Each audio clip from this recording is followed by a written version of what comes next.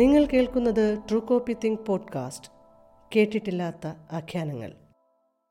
കഥ കളിബാധ. വിനോയ് തോമസ്. വിൻസാച്ചൻ ഒരു വിടുവായനാണ്. ആളുകളുമായി കമ്പനി കൂടുമ്പോൾ അങ്ങേരെ അടിച്ചുവിടുന്ന കഥകളെല്ലാം മിക്കവാറും ഒന്നാന്തരം നുണകളായിരിക്കും. എന്നാലും ആ പറച്ചിൽ കേൾക്കാൻ ഒരു രസമുണ്ട്. അവൻ അന്യായ കാശും പത്രാസും ഉള്ളത് കൊണ്ടല്ലേ ഈ വളിപ്പ് കേൾക്കാൻ വേണ്ടി ഓരോരുത്തന്മാർ അവൻ്റെ മുന്നിൽ പോയി ഇരുന്ന് കൊടുക്കുന്നത്. വിൻസാച്ചൻ്റെ അളിയൻ കുറ്റി ജീജോ ഇടയ്ക്ക് പറയും. വെള്ളമടിച്ച് നാറി നടക്കുന്ന അവൻ്റെ വാക്കുകളൊന്നും ആരും മൈൻഡാക്കാറില്ലെങ്കിലും ഈ പറയുന്നതിൽ കുറച്ചൊക്കെ കാര്യമുണ്ട്. ഞങ്ങളുടെ നാട്ടിലെ ഏറ്റവും വലിയ കാശുകാരനാണ് വിൻസാച്ചൻ. കാഴ്ചയ്ക്ക് തന്നെ മുതലാളിയായ വിൻസാച്ചനെ ഞങ്ങൾ അടുപ്പക്കാർ മാത്രമാണ് അങ്ങനെ വിളിക്കുന്നത്. പുറത്തേക്കൊക്കെ KT സെബാസ്റ്റ്യൻ എന്ന് പറഞ്ഞാലേ ആളെ മനസ്സിലാവും. അങ്ങനെ മനസ്സിലാക്കുന്നവർ വിൻസാച്ചനെ കണ്ടാൽ ഒന്ന് കൂഞ്ഞി നിൽക്കും. കാരണം കേരളത്തിലെ വമ്പൻ അബ്കാരിയാണ് ഈ KT സെബാസ്റ്റ്യൻ എന്ന് അറിയാവുന്നവർക്കറിയാം. ഈസ്റ്റ് ലാൻഡ് എന്ന പേരിലുള്ള 3 ഡിസ്റ്റിലറികൾ ഇപ്പോൾ വിൻസാച്ചന് സ്വന്തമായിട്ടുണ്ട്. ദശമൂലാരിഷ്ടത്തിൻ്റെ ചുവയുള്ള ബ്രാൻഡി, നറുനീണ്ടി രുചിയുള്ള വൈറ്റ് റം, തുളസി മണമുള്ള വിസ്കി എന്നിങ്ങനെ വെറൈറ്റി ടേസ്റ്റുള്ള സാധനങ്ങൾ വിൻസാച്ചൻ്റെ ഡിസ്റ്റിലറികളിലേ ഉണ്ടാക്കുന്നുള്ളൂ. ഈസ്റ്റ് ലാൻഡിൻ്റെ ടോപ്പ് ഐറ്റം ഡാഡി വർക്കി എന്ന് പറയുന്ന റമ്മാണ്. വിൻസാച്ചൻ്റെ മരിച്ചുപോയ അപ്പൻ്റെ പേരാണ് വർക്കി. അതെപ്പോഴാണ് അതിരുമാന്തി വർക്കി ഡാഡി വർക്കി ആയത്? ഇങ്ങനത്തെ ഊമ്പിയ നാട്ടുകാരിടത്തോളം കാലം കാശുണ്ടെങ്കിൽ ഏത് പരവെട്ടിക്കൊണവനും കയറി ദൈവമാകാം. ഡാഡി വർക്കി ബ്രാൻഡ് കാണുമ്പോഴൊക്കെ കുറ്റി ജീജോ പറയും. പക്ഷെ ജീജോ എന്തു കുറ്റം പറഞ്ഞാലും വിൻസാച്ചൻ അത്ര മോശക്കാരനാണെന്ന് ഞങ്ങൾ സമ്മതിക്കില്ല. വെറും കാശുകാർ മാത്രമായവരെ പോലെ അരിപ്പയൊന്നും അല്ലല്ലോ വിൻസാച്ചൻ. ഞങ്ങൾ കമ്പനി കൂടുന്നതിൻ്റെ ചെലവ് മുഴുവൻ അങ്ങേരുടെ വകയാണ്. അതുമാത്രമല്ല, നാട്ടിൽ വിൻസാച്ചനെ പോലെ കാര്യങ്ങൾ വെടിപ്പായും രസമായും പറയാൻ കഴിയുന്ന മറ്റാരും ഇല്ല. അതുകൊണ്ടാണ് വിൻസാച്ചൻ പറയുന്നത് കേട്ടിരിക്കാൻ ഞങ്ങൾ പോകുന്നത്. അല്ലെങ്കിൽ എത്ര കാശുകാരനാണെന്ന് പറഞ്ഞാലും ഒരു പരിധിവരെയല്ലേ നമുക്ക് സഹിക്കാൻ പറ്റുള്ളൂ. ഒന്ന് കൂടിയിട്ട് കുറേ നാളായില്ലേ എന്ന് വിചാരിച്ചാണ് അന്ന് വൈതൽ മലയിലെ ഒരു റിസോർട്ടിലേക്ക് ഞങ്ങൾ പോയത്. ഞങ്ങളെന്ന് പറഞ്ഞാൽ വിൻസാച്ചനുണ്ട്, ഞാനുണ്ട്, സജിമാഷുണ്ട്, കുരുമ്പങ്കൽ ജോഷിയുണ്ട്, പിന്നെ ടൈല് കട നടത്തുന്ന നവീനും. എല്ലാവരും അവിടെ ചെന്ന് നിക്കറും ടീഷർട്ടും ഇട്ട് ഫ്രീ ആയി അടുക്കളയ്ക്കപ്പുറത്തുള്ള മുറ്റത്തേക്ക് ഇറങ്ങി. റിസോർട്ടിൻ്റെ അടുത്ത് താമസിക്കുന്ന ഒരാളുടെ കുളത്തിൽ നിന്നും കാശ് കൊടുത്തു പിടിച്ച നട്ടർ മീൻ ബാർബിക്യൂവിൻ്റെ അടുപ്പിൽ വെച്ച് ചുടുന്നതിനിടയിലാണ് ഞങ്ങളുടെ സംസാരം. ഇടയ്ക്ക് വിൻസാച്ചൻ കൊണ്ടുവന്ന ഡാഡി വർക്കി റമ്മും അടിക്കും.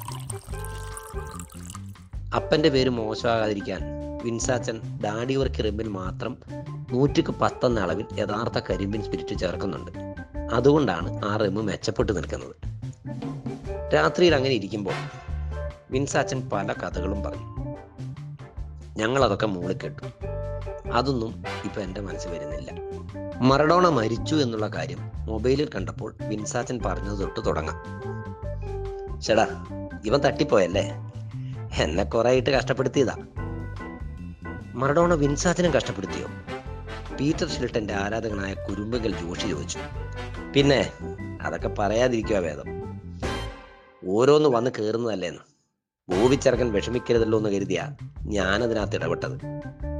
വിൻസാച്ചന് ഈ ബോബിയോട് എന്തോ വലിയ കടപ്പാടുണ്ടെന്ന് അങ്ങനെ പണ്ടൊരിക്കൽ പറഞ്ഞിട്ടുണ്ട്. ഏത് ബോബിച്ചെറുക്കൻ? വിൻസാച്ചന്റെ ബന്ധങ്ങൾ അറിയാത്ത സജിമാഷ് ഇടയ്ക്ക് കയറി ചോദിച്ചു. എടാ, ബോബി ചെമ്മണ്ണൂര്, വിൻസാച്ചന്റെ ഭാര്യ ലൈല ചേച്ചിയുടെ അടുത്ത ബന്ധുവല്ലേ കക്ഷി? നവീൻ പറഞ്ഞു. അതെയോ? സജിമാഷക്ക് അത് പുതിയ അറിവായിരുന്നു. വിൻസാച്ചൻ ആ ചോദ്യം അത്ര പിടിച്ചില്ല. അങ്ങേര് പിന്നെ സജിമാഷിന്റെ നേർക്ക് നോക്കാതെയാണ് കഥ പറഞ്ഞത്. എനിക്കെന്ന് പറഞ്ഞാൽ ജീവിതത്തിൽ ഇന്ന് വരെ ഒരത്യാവശ്യം വരുന്ന ഘട്ടത്തിൽ ആരെങ്കിലുമൊക്കെ ആയിട്ട് സഹായിക്കാനുണ്ടാവും. അത് പറഞ്ഞിട്ട് കനലിന് മുകളിലെ വലയിൽ കിടന്ന് കരിയുന്ന നട്ടറിനെ നോക്കി വിൻസാച്ചൻ കുറച്ചു നേരം വെറുതെ നിന്നു. എന്തോ ഒരു വിഷമം അങ്ങയുടെ മുഖത്തുണ്ട്. ഇവിടെ ഇപ്പോഴാരാ സഹായിച്ചത്? മറഡോണ കഥയിലേക്ക് തിരിച്ചു വരാൻ വേണ്ടി ഞാൻ ചോദിച്ചു. അത് പറഞ്ഞാലേ മൊത്തം പറയണം. 2012 ബോബി ചെറുക്കൻ ഒരു പ്രാന്ത് കയറിയിട്ട് ഈ മറഡോണനെ കണ്ണൂർ കൊണ്ടുവന്നായിരുന്നല്ലോ. കാര്യം എല്ലാവരും വലിയ കേമമെന്നൊക്കെ പറയും, പക്ഷെ സംഗതി പുലിവാലായിരുന്നു. അത് വിൻസാച്ചന് ഫുട്ബോൾ കളി ഇഷ്ടമില്ലാത്തത് കൊണ്ടാണ്, കുരുമ്പങ്കൽ ജോഷി പറഞ്ഞു. ഏത് മറ്റവനാടാ എനിക്ക് ഫുട്ബോൾ ഇഷ്ടമില്ല എന്ന് നിന്നോട് പറഞ്ഞത്? തൈക്കൂട്ടത്തിലച്ഛൻ്റെ കാലത്ത് നെടുമ്പോയിൽ ടീമിൻ്റെ ക്യാപ്റ്റൻ ഞാനാ. അതുമല്ല, ഞങ്ങളുടെ കത്തോലിക്ക തിരുസഭയുടെ കളിയല്ലേ ഫുട്ബോൾ, അത് നിനക്കറിയാവോ? അതെങ്ങനെയാ? സജിമാഷക്ക് അതിനും സംശയമായിരുന്നു. എടാ, എവിടെയൊക്കെയാ ഈ കളി ഉള്ളത്? ഇറ്റലി, സ്പെയിൻ, ജർമ്മനി, പോർച്ചുഗൽ, യൂറോപ്പിലെ ശുദ്ധ കത്തോലിക്ക രാജ്യങ്ങളല്ലേ എല്ലാം. ഇനി ലാറ്റിൻ അമേരിക്കയിലോ? ബ്രസീൽ, അർജന്റീന, ചിലി, കൊളംബിയ എല്ലാം ഞങ്ങൾ കത്തോലിക്കർ പോയി ഉണ്ടാക്കിയെടുത്ത സ്ഥലങ്ങൾ. അതുകൊണ്ട് ഞാനും നമ്മുടെ ഫ്രാൻസിസ് മാർപ്പാപ്പയും ആ കളിയുടെ ആളുകൾ തന്നെയാണ്. പക്ഷെ കണ്ണൂർ നടന്നത് കളിയുടെ വിഷയമല്ലെന്നേ. പിന്നെ ജോഷി ചോദിച്ചു. പറയാം. ഈ മറഡോണ കണ്ണൂർ എത്തിക്കഴിഞ്ഞ് ബോബി ചെറുക്കൻ്റെ കടയുടെ പരസ്യത്തിൻ്റെ ഷൂട്ടിങ്ങിനൊക്കെ കൂടി. കളി ഇഷ്ടമാണെങ്കിലും ഈ ആരാധനയൊന്നും നമുക്കൊരു കോപ്പനോടും ഇല്ല. അതുകൊണ്ട് ഞാനങ്ങ് പോയില്ല കേട്ടോ. അന്ന് രാത്രി ആയപ്പോൾ ചെറുക്കൻ എന്നെ വിളിക്കുന്നു. വിൻസാച്ച, എങ്ങനെയെങ്കിലും സഹായിച്ചേ പറ്റുള്ളൂ. എന്നതാടാ നീ കാര്യം പറയുന്നതായി? ഞാൻ മറഡോണ ചായൻ്റെ ഒരു ബ്രാൻഡ് സാധനമുണ്ട്. അത് കിട്ടിയെങ്കിലേ നാളെ അങ്ങേര് റൂമിൽ നിന്ന് വെളിയിൽ വരുള്ളൂ. ഏതാണ്ട് ഒരു സാധനത്തിൻ്റെ പേരും അവൻ പറഞ്ഞു. പാതിരാത്രിയിൽ എവിടെ നടാ ഞാനത് ഉണ്ടാക്കുന്നത്? നാളെ ഒരു 10 മണിയാകുമ്പോഴത്തേക്കും സാധനം എത്തിക്കാം, നീ സമാധാനമായിട്ട് കിടന്നുറങ്ങുന്നത് ഞാനും പറഞ്ഞു. അവൻ കിടന്നുറങ്ങി. പക്ഷെ എൻ്റെ സമാധാനമല്ലേ പോയത്. അതെന്താ വിൻസാച്ച? ഞാനാണ് ചോദിച്ചത്. ബോബി ചെറുക്കൻ വിളിച്ചു വെച്ച് കുറച്ച് കഴിഞ്ഞപ്പോൾ അവൻ്റെ മാനേജർ വിളിച്ചു. അപ്പോഴല്ലടാ എനിക്ക് കാര്യം മനസ്സിലായത്. ഈ മറഡോണയുടെ ചരിത്രം എന്നതാ. അർജന്റീനയിൽ നിന്ന് ഫുട്ബോൾ കളിക്കാനാണല്ലോ അവൻ നേപ്പിൾസിൽ വന്നത്. പക്ഷെ അവിടെ ശരിക്കും കളിയല്ല, കളിപ്പീരായിരുന്നു. കാര്യം പറഞ്ഞാൽ ഇറ്റലി നമ്മൾ കത്തോലിക്കരുടെ 1 നമ്പർ സ്ഥലമാണ്. പക്ഷെ അന്ന് അവിടെ എല്ലാം നിയന്ത്രിക്കുന്നത് ലഹരി ബിസിനസ്സുകാരാണ്. അതിപ്പോൾ ഫുട്ബോൾ കളിയാണെങ്കിലും ശരി, സിനിമയാണെങ്കിലും ശരി, ഭരണമാണെങ്കിലും ശരി, അവന്മാർ തീരുമാനിക്കും കാര്യങ്ങൾ. മറഡോണ എങ്ങനെ കളിക്കണമെന്ന് മാഫിയക്കാരാ തീരുമാനിച്ചത്. അതെയോ? പിന്നല്ലാതെ. മറഡോണയ്ക്ക് ജൂലിയാനോ എന്നും പറഞ്ഞൊരു മുതലാളിയുമായിട്ട് കൂട്ടുണ്ടായിരുന്നു. അവനാണ് സകല വൃത്തികേടും പഠിപ്പിച്ച് മറഡോണനെ തകർത്തത്. കണ്ണൂർ വരുന്ന സമയത്തുണ്ടല്ലോ, തലയ്ക്കടി സാധനമില്ലാതെ എഴുന്നേൽക്കിയല്ലാത്ത അവസ്ഥയിലായിരുന്ന കക്ഷി. ആ പാതിരാത്രിയിലേ ഞാൻ ഉണ്ടാക്കേണ്ടത് എന്നതാ? ലോകത്തെ ഏറ്റവും കൂടിയ കമ്പക്കെട്ട ഐറ്റം. ഞാൻ പെട്ടോ പെട്ടില്ലയോ? ഇതൊക്കെ അടിച്ചാൽ കളിക്കാനുള്ള ആരോഗ്യം ഉണ്ടാവുമോ ഉമ്മാർക്ക്? സജിമാഷി ചോദിച്ചു. മറഡോണ ബോബി ചെറുക്കനോട് നേരിട്ട് പറഞ്ഞു തന്നാന്ന് കേൾക്കണോ? അച്ചായൻ സജിമാഷിന്റെ നേരെ നോക്കാൻ തുടങ്ങി. ബോബിക്ക് അതിന് സ്പാനിഷ് അറിയോ? ഞാനൊരു കുനിഷ്ട് ചോദിച്ചു. എടാ, ബോബി എന്ന് പറഞ്ഞാൽ ആരാ? 6ാം ക്ലാസ്സിൽ പഠിക്കുമ്പോൾ അപ്പൻ്റെ ബെൻസും എടുത്ത് ഹൈവേ കൂടെ ഒറ്റ ഓടിച്ചോനാ. അവന് ഈ സ്പാനിഷ് പഠിക്കാൻ വല്ല സമയവും വേണോ? മറഡോണ അവനോട് പറഞ്ഞു പോലും ഈ പൗഡറും കറുപ്പും കഞ്ചാവും അടിക്കുന്ന നാട്ടിലെ ഫുട്ബോളും പാട്ടും ഉണ്ടാകത്തുള്ളെന്ന്. അതിൻ്റെ കാരണം എന്നാണെന്നറിയാവോ? ഇതൊക്കെ അടിച്ചിട്ടല്ലേ തന്തയും തള്ളയും മക്കളെ ഉണ്ടാക്കുന്നത്. അങ്ങനെ ഉണ്ടാക്കുന്നതങ്ങ് ഒടുക്കത്തെ പ്രാന്തൻ ബുദ്ധിയായിരിക്കും. ആ ബുദ്ധി ഉണ്ടെങ്കിലേ കാര്യങ്ങൾ പിടിവിട്ട രീതിയിൽ പായത്തുള്ളൂ.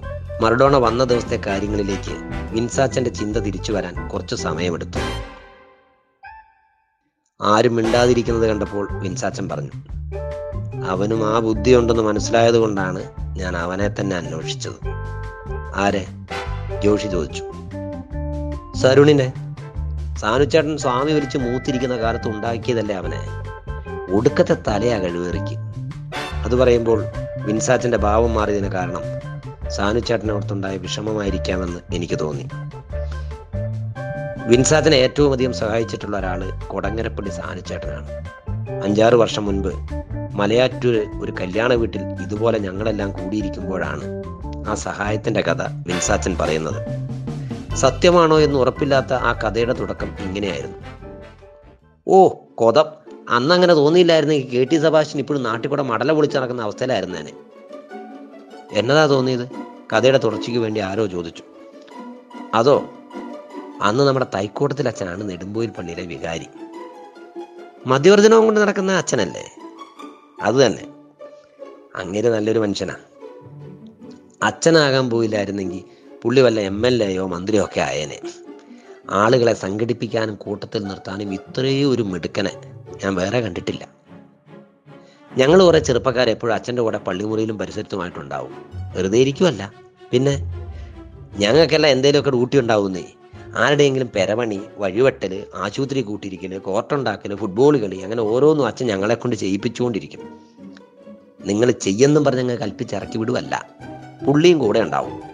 അതിപ്പോൾ വെള്ളവടിയും പെണ്ണുപിടി ഒഴികെയുള്ള എല്ലാ പരിപാടിക്കും അച്ഛൻ കൂടെ കൂടും കേട്ടോ. സത്യത്തിലൊന്ന് ആലോചിച്ച് നോക്കിക്കേ, അച്ഛന്മാരുടെ ജീവിതത്തിൽ വേറെ എന്നതാ ഒരു രസം. ശരിയാ കേട്ടോ. ഈ അച്ഛന്മാരെ കുറ്റം പറയുന്ന കഴപ്പന്മാരുണ്ടല്ലോ, അവന്മാർക്ക് ആർക്കെങ്കിലും ഈ പള്ളിയും പ്രാർത്ഥനയും മാത്രമായിട്ട് ഒരു ദിവസം ജീവിക്കാൻ പറ്റുമോ? ആരോ കൊഴിപ്പിച്ചു പറ്റുമോ?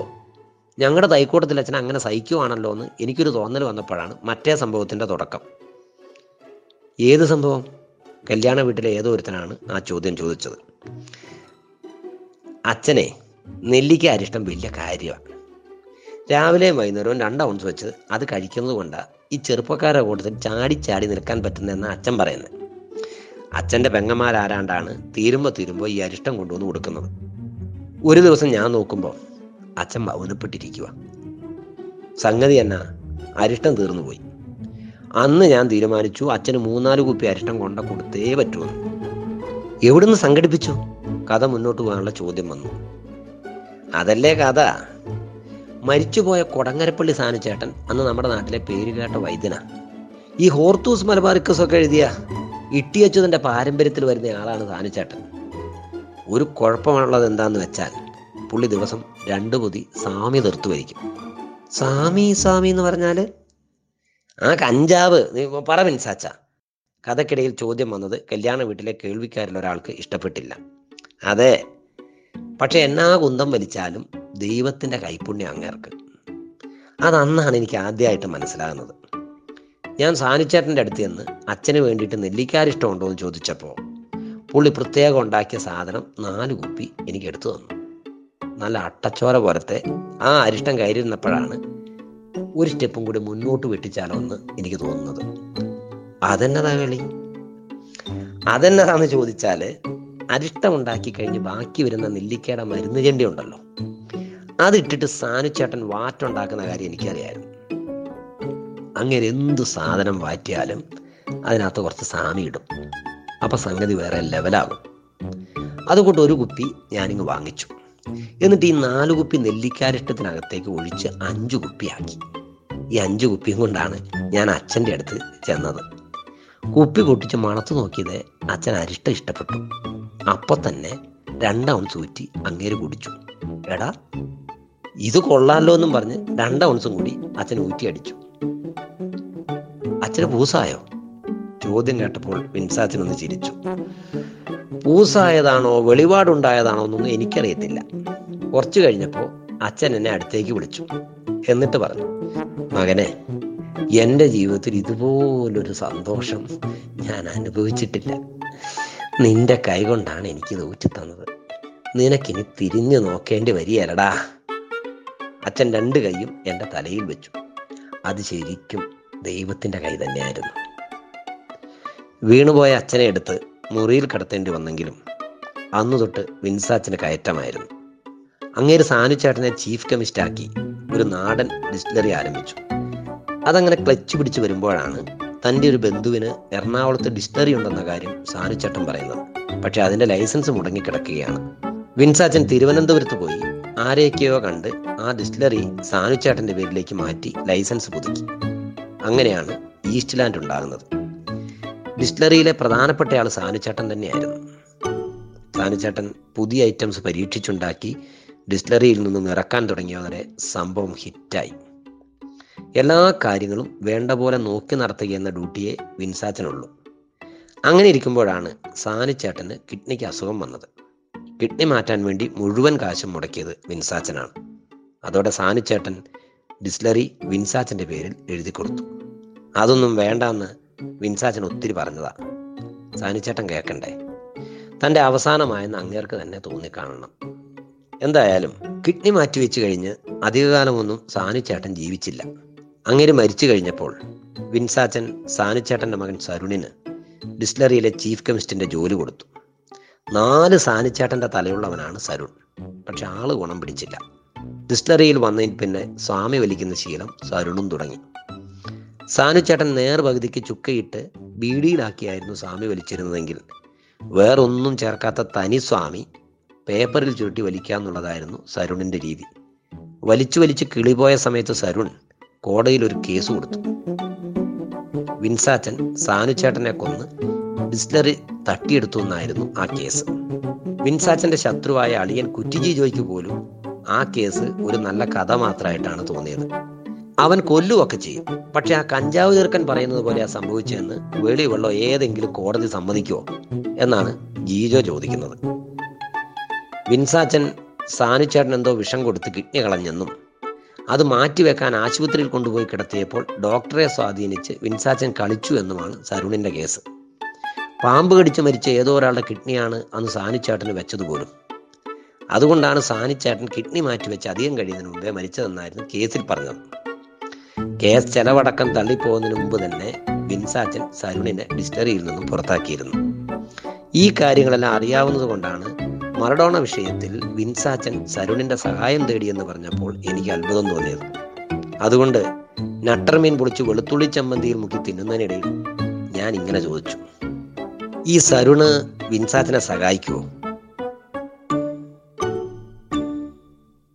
എന്താണേലും അങ്ങനെ ഒരു സാധനം ഉണ്ടാക്കാൻ ഇന്ന് എൻ്റെ അറിവിൽ അവനല്ലാതെ വേറൊരാളില്ല. എനിക്ക് ചെറുപ്പത്തിൽ അവനെ അറിയാമല്ലോ.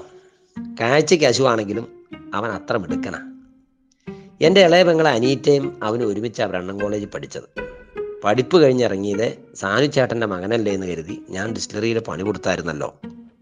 പക്ഷെ അവൻ എനിക്കിട്ട് കേസുണ്ടാക്കുക ചെയ്തേ. അന്വേഷിച്ചിട്ട് കിട്ടിയോ അവനെ? കഥയിൽ നിന്ന് വിട്ടുപോകണ്ടെന്ന് കരുതി ഞാൻ ചോദിച്ചു. കിട്ടിയോന്ന് ചോദിച്ചാ നേരെ ഒന്ന് വെളുക്കണ്ടേ. അന്നേരത്തേക്കും കണ്ണൂർ ബഹളം തുടങ്ങി. അങ്ങ് മംഗലാപുരം തൊട്ട് എറണാകുളം വരെയുള്ള ഭ്രാന്തന്മാര് രാത്രി തന്നെ വന്ന് കൂടിയേക്കുമല്ലേ സ്റ്റേഡിയത്തിൽ. രാവിലെ 9 മണിയാകുമ്പോഴേക്കും ഹോട്ടലിന് മുന്നിലുള്ളവരും സ്റ്റേഡിയത്തിലുള്ളവരും ഒക്കെ വരണ്ടാകാൻ തുടങ്ങി. മറഡോണനെ കണ്ടില്ലെങ്കിൽ കണ്ണൂർ കത്തിക്കും എന്നുള്ള വാശിയിലാണ് വട്ടന്മാര്. മാനേജർ എന്നെ വിളിയോ വിളി. ഞാൻ സരുണിനെ അന്വേഷിച്ച് പലയിടത്തും വിളിച്ചു.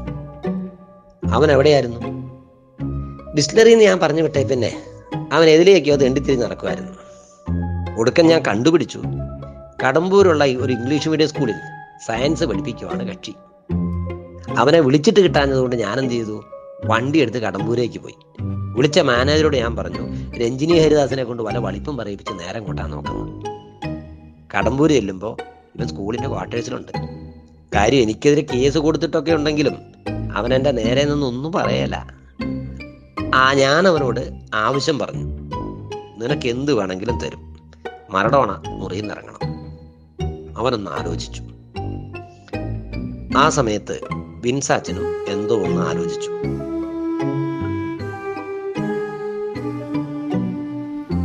കഥയങ്ങ് മുന്നോട്ട് പോകട്ടെ എന്ന് കരുതി ഞാൻ ചോദിച്ചു, എന്നിട്ട് സാധനം കിട്ടിയോ? സാധനമൊക്കെ കിട്ടി. അവൻ സ്കൂളിന്റെ ലാബിലോട്ട് കയറി കഥ കടച്ചിട്ട് എന്തൊക്കെയോ ചെയ്തു. 2 മണിക്കൂർ കഴിഞ്ഞപ്പോൾ ഇറങ്ങി വന്ന് ഒരു പൊതി എൻ്റെ കൈ തന്നു. കുപ്പിയാണോ മരുന്നാണോ എന്നൊന്നും എനിക്ക് മനസ്സിലായില്ല. ഞാനതുകൊണ്ട് കണ്ണൂർ ഹോട്ടലിലേക്ക് വിട്ടത് ആംബുലൻസ് പോകുന്ന പോലെയാണ്. മാനേജറുടെ കയ്യിലാണ് പൊതി കൊണ്ടുപോയി കൊടുത്തത്. ഓ, സ്വർഗം തുറന്ന് കിട്ടിയ സന്തോഷമായിരുന്നു പുള്ളിക്ക്. അങ്ങനെ അതും കൊണ്ട് റൂമിലേക്ക് കയറി. അന്ന് മറഡോണ ഇറങ്ങാൻ താമസിന്റെ കാരണം അതായിരുന്നല്ലേ? സജിമാഷ് ചോദിച്ചു. പിന്നല്ലാതെ. 1/2 മണിക്കൂർ കഴിഞ്ഞപ്പോൾ മറഡോണ ഹോട്ടലിൽ നിന്ന് ഇറങ്ങി സ്റ്റേഡിയത്തിലേക്ക് പോയി. പക്ഷെ ഞാനൊരു കാര്യം പറയാം. ഈ മരിച്ചു കിടക്കുന്ന മറഡോണയുടെ ആത്മാവിനെ എവിടെയെങ്കിലും വെച്ച് കാണുവാണെങ്കിൽ നിങ്ങളൊരു കാര്യം ചോദിക്കണം. എന്നത്? ജോഷി ചോദിച്ചു. നിങ്ങൾ കേരളത്തിൽ വന്നായിരുന്നോ എന്ന്? ഇല്ലെന്നേ അങ്ങേര് പറയുള്ളൂ. അതെന്താ? സജിമാഷാണത് ചോദിച്ചത്. എടാ, ദുബായിൽ പുള്ളി താമസിക്കുന്നിടത്ത് എന്തോ ഒന്ന് കൊടുത്ത് ഓണാക്കി ഇങ്ങ് കൊണ്ടുവന്നു. അതിൻ്റെ കെട്ടുപോയപ്പോൾ പുള്ളി ഉറങ്ങി. പിന്നെ കയറിയത് സരുണിൻ്റെ മരുന്നാണ്. അതിൻ്റെ കെട്ട് വിട്ടപ്പോൾ അങ്ങ് ദുബായിലെത്തി. പിന്നെ കേരളത്തിൽ വന്ന കാര്യം എങ്ങനെ ഓർക്കും? പക്ഷെ ഇതൊന്നും ബോബിച്ചിറക്കാൻ സമ്മതിക്കുകയല്ല. കഥ പറഞ്ഞു തീർത്ത മട്ടിൽ വിൻസാച്ചൻ ഗ്ലാസ്സിലുള്ളതും എടുത്തുകൊണ്ട് റിസോർട്ടിന്റെ പുറകിലുള്ള കുന്നുംപുറത്തേക്ക് കയറി. കഥയിൽ എന്തൊക്കെയോ കൂടി പൂരിപ്പിക്കാനുണ്ടെന്നാണ് എനിക്ക് തോന്നിയത്. കുറച്ചു കഴിഞ്ഞപ്പോൾ ഞാൻ പുറകെ ചെന്നു. വിൻസാച്ചൻ ആകാശത്തിലേക്ക് നോക്കി ഒരു പാറപ്പുറത്തിരിക്കുകയായിരുന്നു.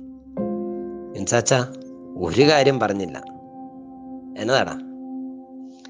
മരുന്നുണ്ടാക്കിയതിൻ്റെ കൂലിയായിട്ട് സരുണിന് എന്താണ് അച്ചായൻ കൊടുത്തത്? വിൻസാച്ചൻ ഒന്നും മിണ്ടാതെ കുറച്ചു നേരം ആകാശത്തേക്ക് നോക്കിയിരുന്നു. ആ നവീൻ അവിടെ ഇരിക്കുന്നതുകൊണ്ടാണ് ഞാൻ അതേപ്പറ്റി ഒന്നും പറയാതിരുന്നത്. ചോകനല്ലേ അവൻ? അതെ. ഈ സരുണിന് മാത്രമല്ല, അവൻ്റെ തന്ത ചോകോനും ഒരു പ്രാവശ്യം എന്നോട് കൂലി ചോദിച്ചായിരുന്നു. അയാൾക്കുള്ളത് അന്നേ കൊടുത്തു. ഈ സരുൺ ഇപ്പോൾ എവിടെയാ ഉള്ളതെന്ന് നിനക്കറിയാവോ? ഇല്ലെന്ന് ഞാൻ തലയാട്ടി. കണ്ണൂർ സെൻട്രൽ ജയിലിൽ.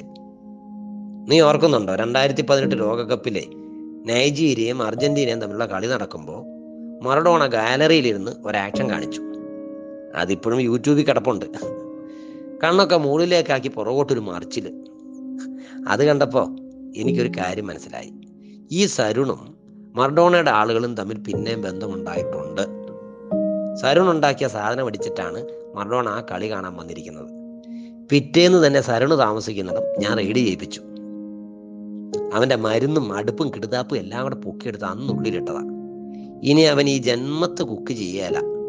എന്നിട്ടും വിൻസാച്ചൻ അവൻ എന്താണ് ആവശ്യപ്പെട്ടതെന്ന് പറഞ്ഞില്ല. പിന്നെയും ചോദിക്കുന്നത് മോശമാണല്ലോ എന്ന് കരുതി ഞാൻ എഴുന്നേറ്റു. അപ്പോൾ വിൻസാച്ചൻ എന്നോട് ചോദിച്ചു, എടാ, ഒരു ലോകകപ്പ് ഫൈനലിലെ ഫ്രാൻസും ഇറ്റലിയും തമ്മിലുള്ള മത്സരത്തിനിടയ്ക്ക് മറ്റരാസി സിദാനോട് എന്തോ പറഞ്ഞില്ലേ? അതിനാണ് സിദാൻ അവന്റെ നെഞ്ചിനിട്ട് തലവെച്ചിടിച്ചത്. അതെന്നതാന്ന് നിനക്കറിയാവോ? വിൻസാച്ചൻ ചോദിച്ചു. സിദാന്റെ പെങ്ങളെപ്പറ്റി മോശമായിട്ട് പറയുക ചെയ്തെന്നാ കേൾക്കുന്നത്, ഞാൻ പറഞ്ഞു. അത് തന്നെ. എൻ്റെ പെങ്ങൾ അനീറ്റയുണ്ടല്ലോ, അവളും ഈ സരുണും ഒരുമിച്ച് പഠിച്ചതല്ലേ. അവര് തമ്മിൽ കോളേജിൽ നിന്ന് എന്തോ ഒരു പ്രശ്നം ഉണ്ടായിരുന്നു. എന്ത് പ്രശ്നം? നിന്നോടായതുകൊണ്ട് പറയാം. ഈ സരുണിന് തുടയ്ക്ക് വണ്ണമില്ല, ഈർക്കിലി പോലെ ആയിരിക്കുന്നത്. ഒരിക്കൽ കോളേജിൽ നിന്ന് ഇവൻ ഫുട്ബോൾ കളിക്കാൻ നിക്കറ് വിട്ടുകൊണ്ട് വന്നപ്പോൾ ഇവൾ ആ തുട നോക്കി കൂട്ടുകാരികളോട് എന്തോ പറഞ്ഞു ചിരിച്ചു. ഇവൻ അത് കണ്ടു. അന്ന് അവൻ ഫുട്ബോൾ കളി നിർത്തിയതാ പോലും. കളിയാക്കിയൻ്റെ വിരോധം അവൻ്റെ മനസ്സിൽ നിന്ന് പോയിട്ടില്ലായിരുന്നെന്ന് മറഡോണ വന്ന ദിവസമാണ് ഞാൻ അറിയുന്നത്. പിന്നെ കുറച്ചു നേരം വിൻസാച്ചൻ ഒന്നും മിണ്ടാതിരുന്നു. എന്നോടത് പറയണോ വേണ്ടയോ എന്ന് ആലോചിക്കുകയായിരിക്കും. ഞാനിനി പറയുന്നത് നീ അങ്ങ് കേട്ടിട്ട് അന്നേരം മറന്നു കളഞ്ഞേക്ക്. സാധനം ഉണ്ടാക്കി തരാൻ വേണ്ടി ആ പൊന്നുകൂടേശൻ ഒരു കാര്യം എന്നോട് പറഞ്ഞുള്ളൂ. എൻ്റെ പെങ്ങൾ അനീറ്റ നേരിട്ട് ചെന്നാലേ അവൻ മരുന്ന് കൊടുക്കുള്ളെന്ന്. അന്ന് ഞാനല്ല, അനീറ്റയാ കടമ്പൂർക്ക് മരുന്ന് വാങ്ങിക്കാൻ പോയത്. ചോകോൻ എന്ന് തുടങ്ങുന്ന എന്തോ ഒരു തെറി പറഞ്ഞുകൊണ്ട് വിൻസാച്ചൻ എഴുന്നേറ്റു.